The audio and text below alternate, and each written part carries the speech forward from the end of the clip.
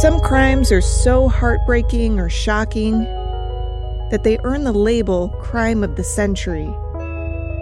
But the stories that made headlines in decades past aren't necessarily remembered today.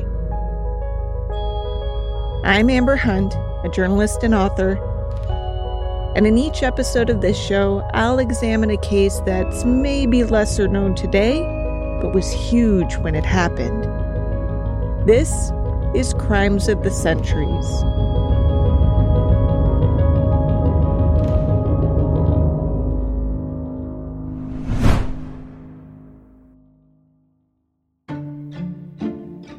For a week, the story about a murdered 22-year-old woman in Lincoln, Nebraska was the talk not just of the state, but the entire country. Nancy Parker was a college graduate and young wife. Her husband had a somewhat high-profile job, locally anyway, as a forester in the county where they lived. He was just well known enough that stories about Nancy's death always mentioned him. But it had been a week and Lincoln police had gotten nowhere, which made Lincoln residents antsy. If Nancy Parker's murder wasn't solved, it would mark the fourth homicide in about 20 years that someone had gotten away with. In hopes of ensuring that didn't happen, police turned to an expert. His name was John Reed, and he was famous in the law enforcement world for his interrogation techniques. 12 hours after Reed sat down with Nancy's husband, 24-year-old Daryl Parker, he had what he had come for, a confession. The next day, December 22nd, 1955, a front-page Lincoln Star newspaper headline blared, "Daryl Parker confesses strangle-slaying of wife."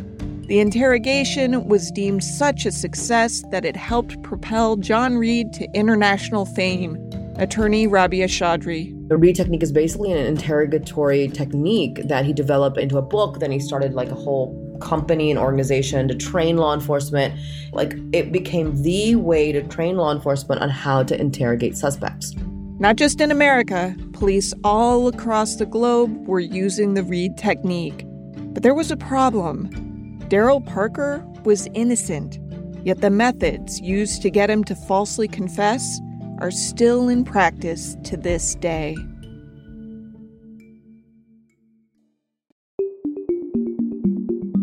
One of my favorite recurring jokes from the animated series BoJack Horseman was when BoJack, who had starred in a TV show, would run into Mr. Peanut Butter, who had starred in a different TV show. And every single time, Mr. Peanut Butter would say, "What is this, a crossover episode?" Well, this episode of Crimes of the Centuries could be considered something of a crossover episode. That's because I first learned the basics of this case from the most recent season of the podcast Undisclosed, hosted by three attorneys I now consider friends, Colin Miller, Susan Simpson, and Rabia Chaudhry. Here's what I heard about it from host Rabia Chaudhry in episode 10 of The State versus Jason Carroll. That is the core of the Reed technique, to accuse a suspect until they give in. A reminder that this high-pressure technique is named after a former Chicago police officer named John Reed, who was able to extract a confession from a man named Daryl Parker, who admitted to murdering his wife. It's no small irony that Parker recanted his confession the very next day, but was still convicted despite the recantation. Later, Parker was exonerated when the guilty party was identified. So instead of having proven itself to be a dangerous failure, the Reed technique flourished, and law enforcement officers since the 1950s have been trained in it. I was driving in my car when I heard this bit, and first I screamed, "What?" And then I pulled over to send Rabia a message asking to talk about the case. I'm recording this in 2022, and I've had the benefit of reading story after story, year by year in newspaper archives. So I'm about to tell you how the tale unfolded for the general public, which was agonizingly slow over a nearly 70-year span. But I don't want to bury the lead here because it's too important. The craziest thing about this whole technique, to me, about the story, is that Reed became the go-to technique, even though the case that made it famous turned out to be a wrongful conviction. It blows my mind. It should blow everybody's mind. In fairness, Lincoln police didn't have the benefit of hindsight that we have, so they couldn't know with the certainty we have now that Parker's confession was bullshit. All they knew is that they had a horrible murder on their hands and a town full of people demanding that they solve it. That's how a lot of wrongful confession stories begin. So let's look at this one. Daryl Parker seemed to be on a predetermined path in life. His middle name was Forrest, and his goal was to become a forester, and that's someone who works with trees and stuff. It seemed a fitting occupation for the son of an Iowa farmer. Born in 1931, Daryl was the second son of Lynn and Marie Parker, who owned a farm in the city of Anderson. By all accounts, Daryl was a good student, the type of kid who got his photo in the local paper next to a cow for winning champion dairy heifer honors at the county fair. He seemed grounded and ambitious. As a freshman in high school in his hometown of Henderson, Iowa, he was elected class secretary in 1946. For Mother's Day of 1949, he and a friend sang the song "That Wonderful Mother of Mine" in front of the congregation at their Methodist church. He presented his proud mom, Marie, a bedtime prayer reminder as a Mother's Day gift. After he graduated high school, Daryl went to Iowa State University, where he met a fellow student named Nancy Ellen Morrison. She was 2 years younger than Daryl and from Northwest Des Moines, which was still rural, but not quite so much as Henderson. Nancy's father was a public school teacher named Robert Morrison. Her mother, a homemaker named Joy. According to the 1940 census, Nancy was an only child. She and Daryl quickly clicked. They had a lot in common.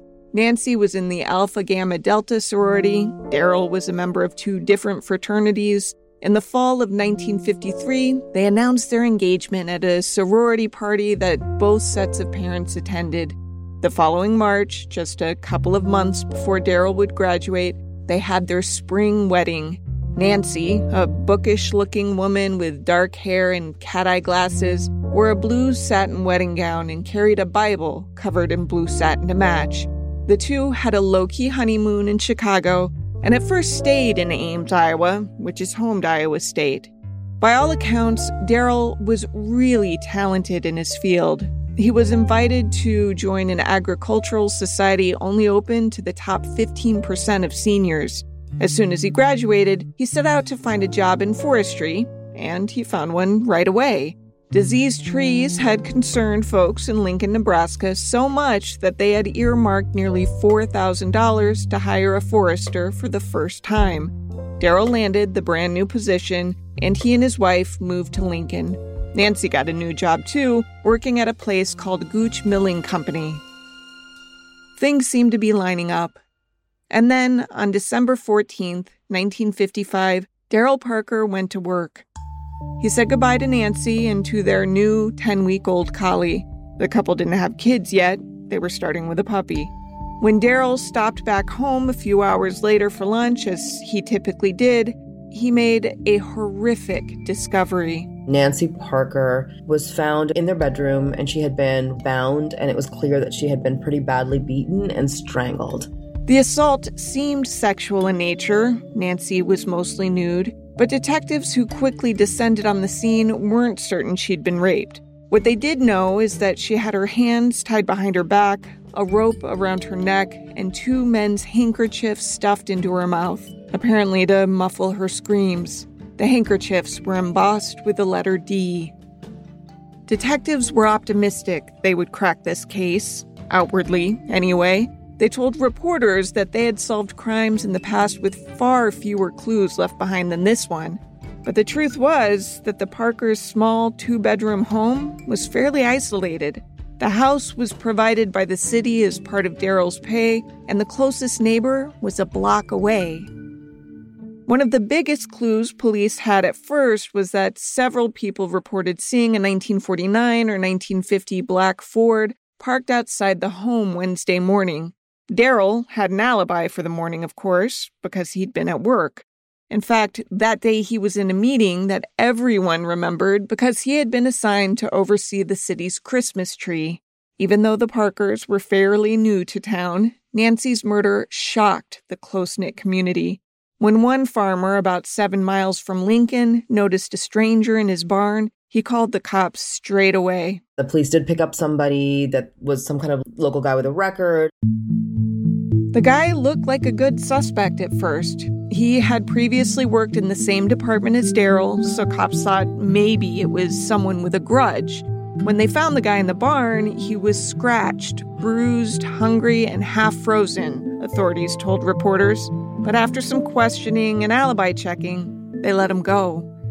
The murder dominated front pages in Nebraska and Iowa, but the story didn't stop there.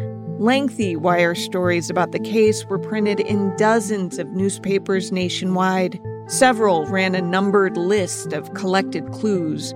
Beyond the Ford, supposedly seen outside the home, police had car tracks, part of the Ford's license plate. Witnesses agreed that the first number was 2, though the rest wasn't clear. Fingerprints, bed clothing, the rope and twine binding Nancy's hands and neck, a sweatshirt she had been wearing that was torn or cut, and finally, her bra, which also had been torn or cut. Before they had even reached their second wedding anniversary, Daryl Parker found himself at his new bride's funeral back in Iowa, where the two had met. He had no idea that even before Nancy's body was in the ground, some detectives had decided he was the one who put her there. The first time police questioned Daryl Parker about his wife Nancy's murder, it lasted 3 hours, after which reporters described Daryl leaving the police department in tears, his father by his side. And then it seemed police backed off him, at least as a suspect. His home was under heavy police guard, supposedly because of the theory some held that Nancy was targeted because Daryl was her husband, which theoretically could mean Daryl was in danger too. Daryl, meanwhile, said he couldn't understand what had happened. He had left the house around 7:15 that morning. When he left, Nancy was fine and fully dressed, wearing a sweatshirt and blue jeans. She told him that she planned to go downtown after she cleaned the breakfast dishes, but there was no evidence she ever left the house again. In fact, one of Nancy's co-workers at the milling company, a woman named Opal Klausner, told police that she had started calling the Parker home around 8 a.m. to talk to Nancy, but got no reply. She called again and again until finally, around noon, a police officer picked up the phone and shared the devastating news. Police publicly begged for tips. Police Chief Joseph Carroll said, "We will welcome the most insignificant information that might possibly have bearing on the case. Nothing would be overlooked," he promised. As the days passed, it's clear from contemporary news stories that police were getting frustrated. On December 19th, so 5 days after the murder, Lancaster County Attorney Elmer Scheel hinted that he was going to ask an outsider for help. He told a reporter that someone had suggested a certain technique be used to break the case. He declined to elaborate. Just 2 days later came the headline that blared Daryl had confessed. One of the subheads beneath the story was, "Admission Given to Chicago Expert." Rabia Chaudhry again. John Reed at the time was a polygraph expert. I mean, this is like 1955 when there's a lot of credence given to polygraphs. She's right. When you read the news stories at the time, it's clear that polygraphs were seen as cutting-edge stuff. And Reed had not only been in the field for a good decade, but he'd made some tweaks to the machine that were heralded. The polygraph machine he had inherited when he started working in the 1930s was designed to measure changes in blood pressure, heart rate, and respiration rate. Reed told reporters that clever criminals could figure out how to control those things, but, he said, they couldn't control involuntary muscle spasms, so he started measuring for that, too. But for Reed, criminal investigations didn't rely solely on polygraphs. No, those were mostly used to narrow the suspect pool and/or to intimidate people by giving them the test, telling them that they failed when they didn't, and hoping that this confrontation would lead to a confession. As such, the interrogation that followed the polygraph was crucial to Reed. He co-wrote a book about his method and also founded a business based on it. That business, still in operation today, posts training videos online. Here, the instructor explains what should happen if and only if the interrogator has determined that the interview subject was probably involved in the crime. Then and only then do the 9 steps of interrogation become appropriate. The foundation for the 9 steps of interrogation is empathy, understanding, sound reasoning, and logic. Now, these are the instructions today. They have, of course, been fine-tuned in the nearly 70 years since Reed interrogated Daryl Parker about his wife's murder. Today, the trainers are careful to say, it's important to understand that during this process, the interrogation process, under no circumstance should the investigator threaten the subject with physical harm or make any promises of leniency or threaten them with a more severe punishment if they don't confess. The interrogation must be conducted in accordance with the guidelines established by the courts. All of that sounds good, right? Threatening is bad, physical harm is bad, etc.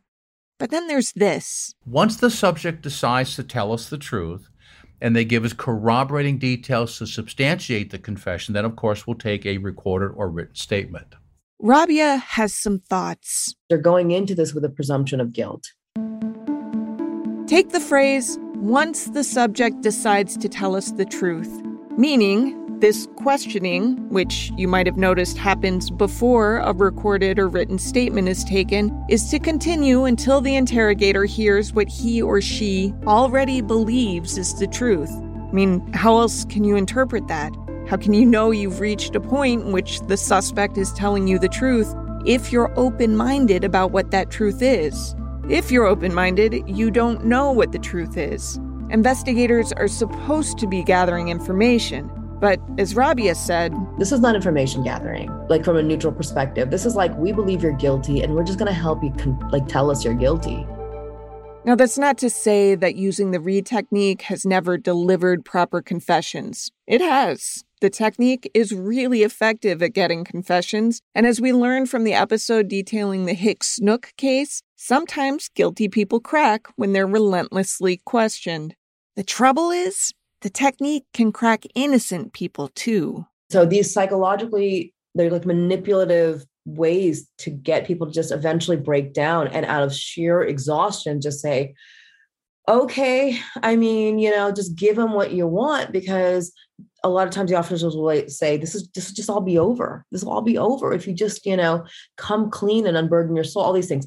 And it works particularly well, obviously, on people who are more vulnerable, like young people with mental illness, people with psychological or emotional disorders, things like that. I mean, it's going to work better with people. Imagine you're somebody who's on some kind of medication and you haven't gotten your medication in 20 hours, right? And now you're like, imagine what sleep deprivation does to a 17-year-old, right? I mean, there's so many factors at play.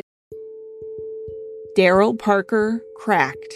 He had found his wife murdered, attended her funeral, and been interrogated twice for a few hours each before John Reed came in, hooked him up to a polygraph, told him he'd failed, and used his interrogation technique until Daryl said, yes, I did it.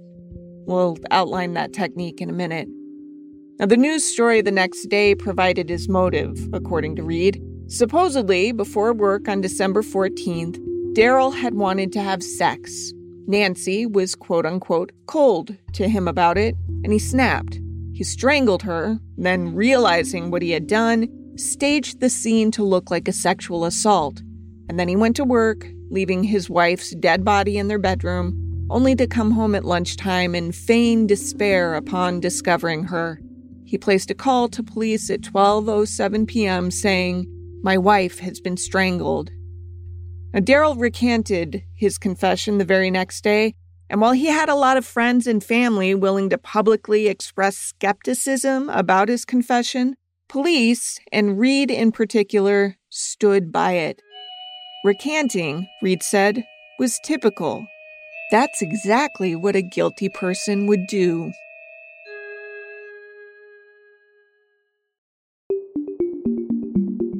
I try to be transparent about my biases when reporting out these stories, so let me disclose that the first murder I covered as a young reporter ended up being a false confession case. I say that with reasonable confidence because the teenagers originally charged were set free after 2 other men were not only found with a murder weapon in the trunk of their car, but one of the 2 outright confessed with details only the killer would have known. Now, to this day, there are people, mostly law enforcement officials in the jurisdiction where the murder occurred, who believe those original teens, the ones released and never subsequently charged, were involved in the killing.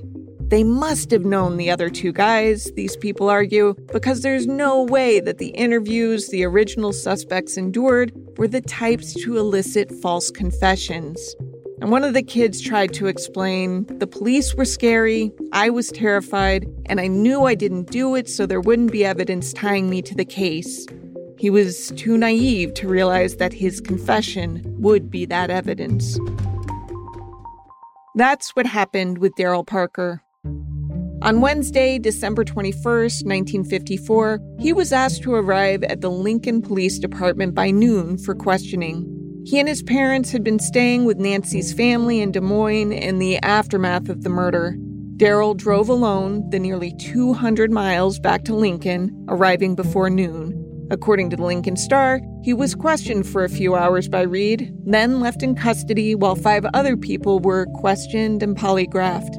The second time Daryl faced Reed, Reed presented him a statement he was asked to sign. The statement said that Daryl killed his wife because she'd spurned him. This is attorney Dan Friedman on an episode of Insider Exclusive. The next day, they showed him a copy of the signed confession. His lawyer did, and he was shocked that he had done such a thing. He had no recollection of it at all. The jury believed otherwise. Daryl Parker was convicted of murder in 1956, though he steadfastly maintained that he had nothing to do with the crime, which of course doesn't mean much. Guilty people can claim they're innocent too, which is why few questioned the Reed technique in the aftermath of the case. Stories about Parker fighting to have his conviction overturned weren't on front pages, and they invariably included the legally accurate phrase, "convicted wife killer Daryl Parker." Stories about the Reed technique spreading to departments worldwide, meanwhile, cited the Daryl Parker conviction as proof that Reed's technique worked. And for Reed, this was his livelihood. He'd started in law enforcement as a Chicago police officer and developed a reputation as a solid interrogator. He considered polygraph tests crucial to his process. From the start, though, it's worth noting that some of his confessors quickly recanted. I found a story in the Rhinelander, Wisconsin Daily News from September 24th, 1941, that reported the recantation of a confession by a suspect named Herman DeHart. The year before, the 30-year-old had confessed to the 1935 slaying of an unnamed vagrant. He quickly repudiated that confession, saying that Reed, quote, told me he would have police blacken my eyes and beat me up unless I confessed. He said police wouldn't let me sleep until I talked. That's why I made the confession and signed it, end quote. Though DeHart had multiple witnesses testify who placed him in Kentucky when the murder occurred, a jury found him guilty of first-degree murder and sentenced him to life in prison. He eventually was released on parole, but even afterward, he kept fighting, appealing his case all the way to the Wisconsin Supreme Court. When that didn't work, he lobbied the governor for executive clemency. He died in 1975, having never cleared his name. As for Reed, cases like DeHart's were huge wins and vital to his career. In 1942, the same year DeHart was convicted, he and a guy named Fred Inbow, also a Chicago law enforcement officer, wrote the first version of a book called Lie Detection and Criminal Interrogation. At first, it was something of a sleeper. Then, in 1946, Reed attracted national attention when he used his lie detector test and interview techniques to clear one man and help convict another in the slaying and dismemberment of a 6-year-old girl. He parlayed that apparent success into a business venture, a firm called John E. Reed & Associates Polygraph Examiners, which nowadays is shortened to just John E. Reed & Associates. Again, this is from company information posted online. This video was dated March 17th, 2022, so just earlier this year, And the voice you hear is identified as Joseph P. Buckley, the company's president. For the past 7 decades, Johnny Reed and Associates has been developing and refining effective interviewing and interrogation techniques. The Reed technique is now the most widely used approach to question subjects in the world. In 1954, Reed handled the testing for the first lie detector evidence ever admitted in an Illinois court. That same year, right around the time Daryl and Nancy were getting married, a new edition of his interrogation book was released. I found a review of that edition in the McCook Daily Gazette that was, even back then, as skeptical as Rabia is today.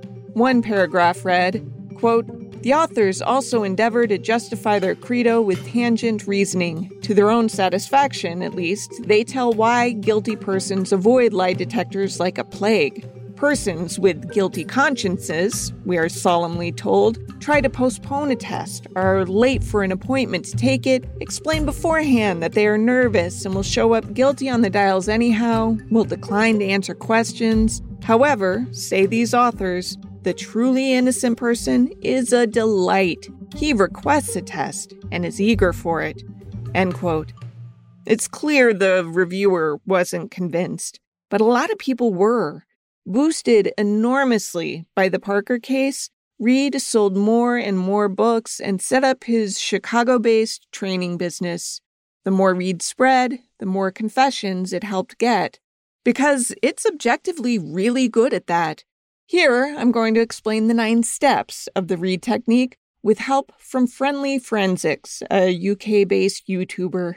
The first step is direct confrontation. The interrogator presents supposed facts about the case, qualified because they're allowed to lie and say they have evidence that they don't have, and physically gets close to the suspect to make them uncomfortable and raise their stress levels. The next step is done in a non-threatening manner.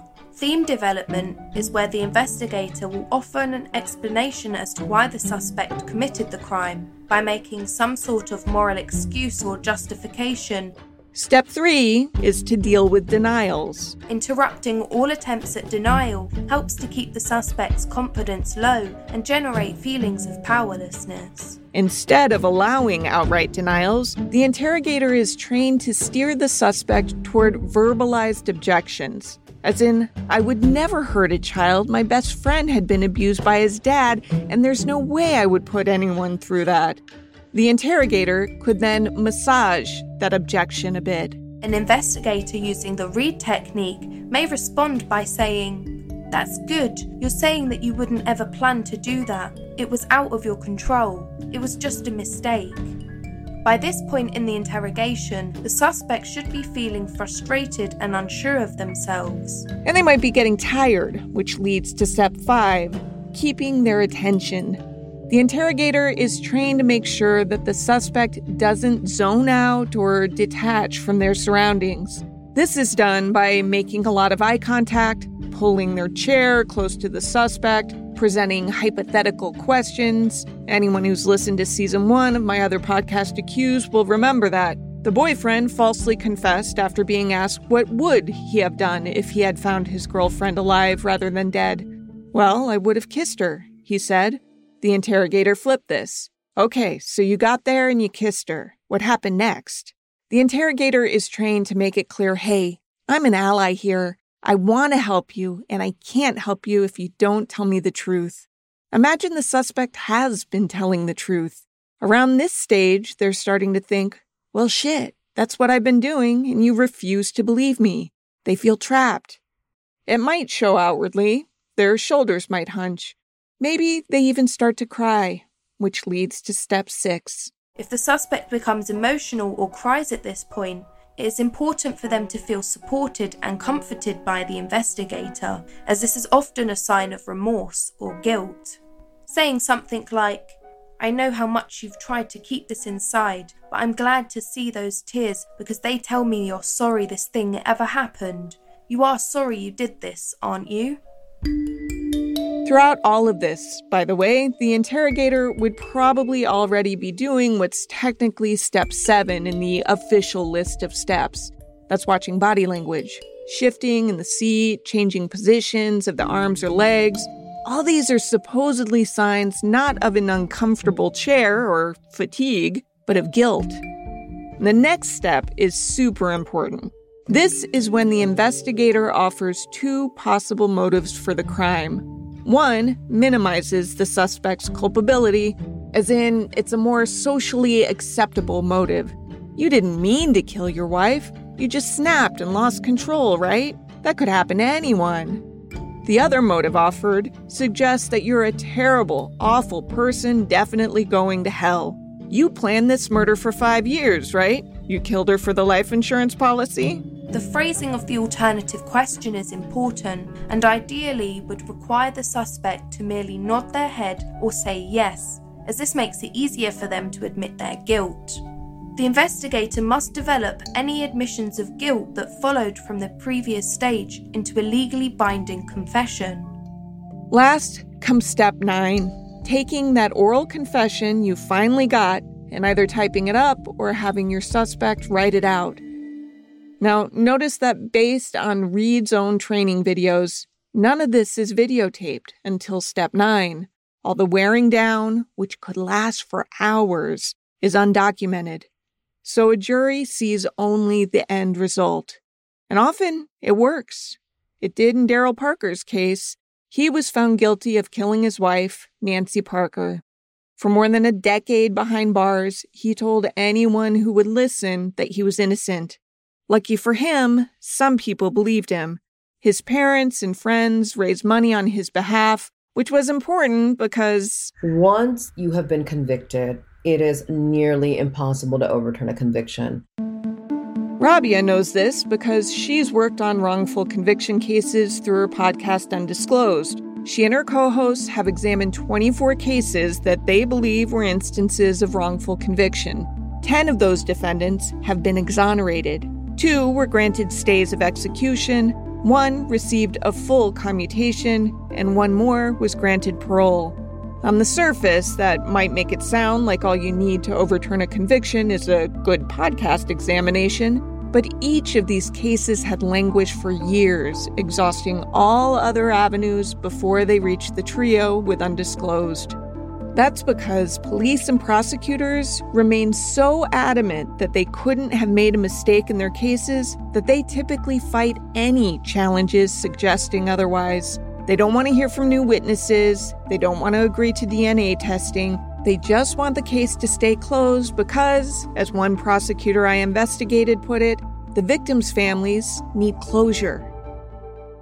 Here's how Daryl Parker's case ended.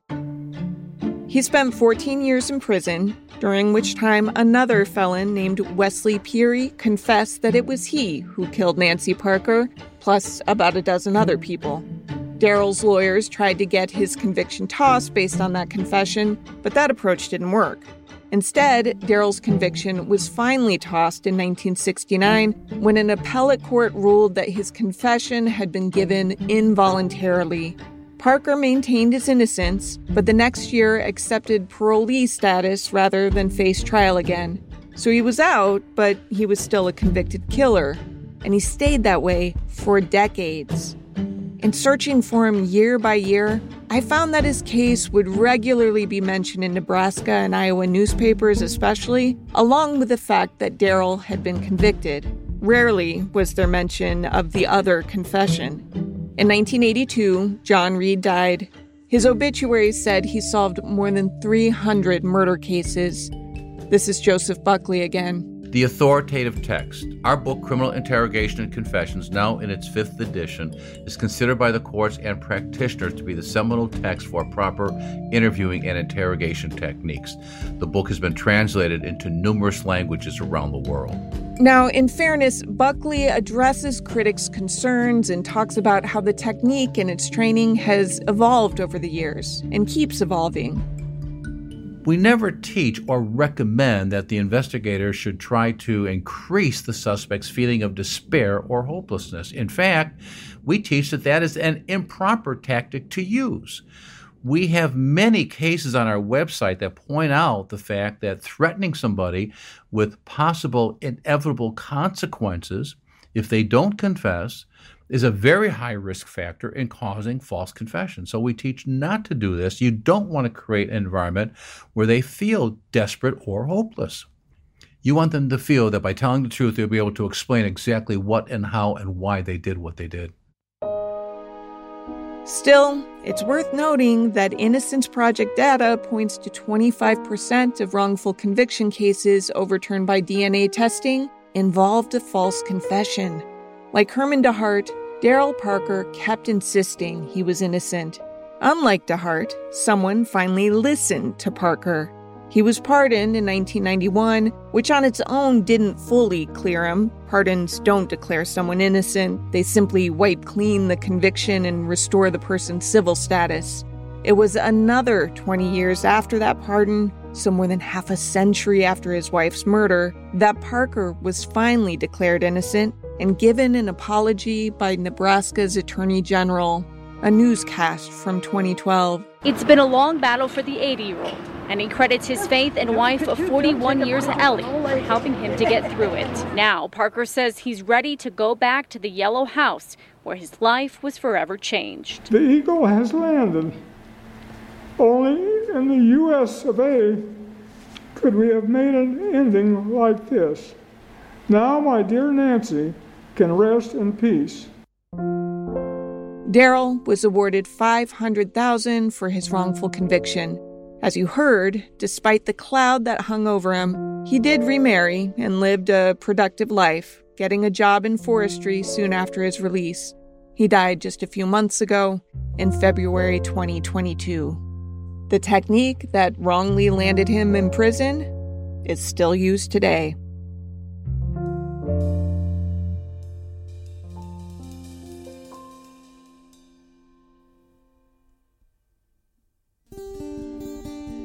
To research this story, I interviewed Rabia Chaudhry of the Undisclosed podcast, which sadly is coming to an end, but do check it out if you haven't already. Rabia also hosts Nighty Night with Rabia Chaudhry. I read every newspaper story I could find on the case, which was quite a few. The only book I found written about it wasn't in stock, though I'll mention it because it seems to have played a role in ultimately clearing Daryl. The book was called Barbarous Souls, and it was co-written by Stephen Driesen, the first expert on false confessions I ever interviewed, and also playwright David L. Strauss, who'd penned a play about the case in 1992.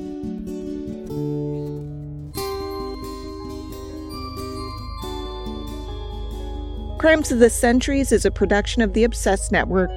To learn more about its shows, go to obsessednetwork.com. This case was researched and written by me, Amber Hunt, and produced by Garrett Tiedemann. Steve Tipton edited the script. Original music is by Bruce Hunt and Andrew Higley. Other music comes from Blue Dot Sessions and Universal Music Productions. If you like us, help us out by rating and reviewing us on Apple Podcasts.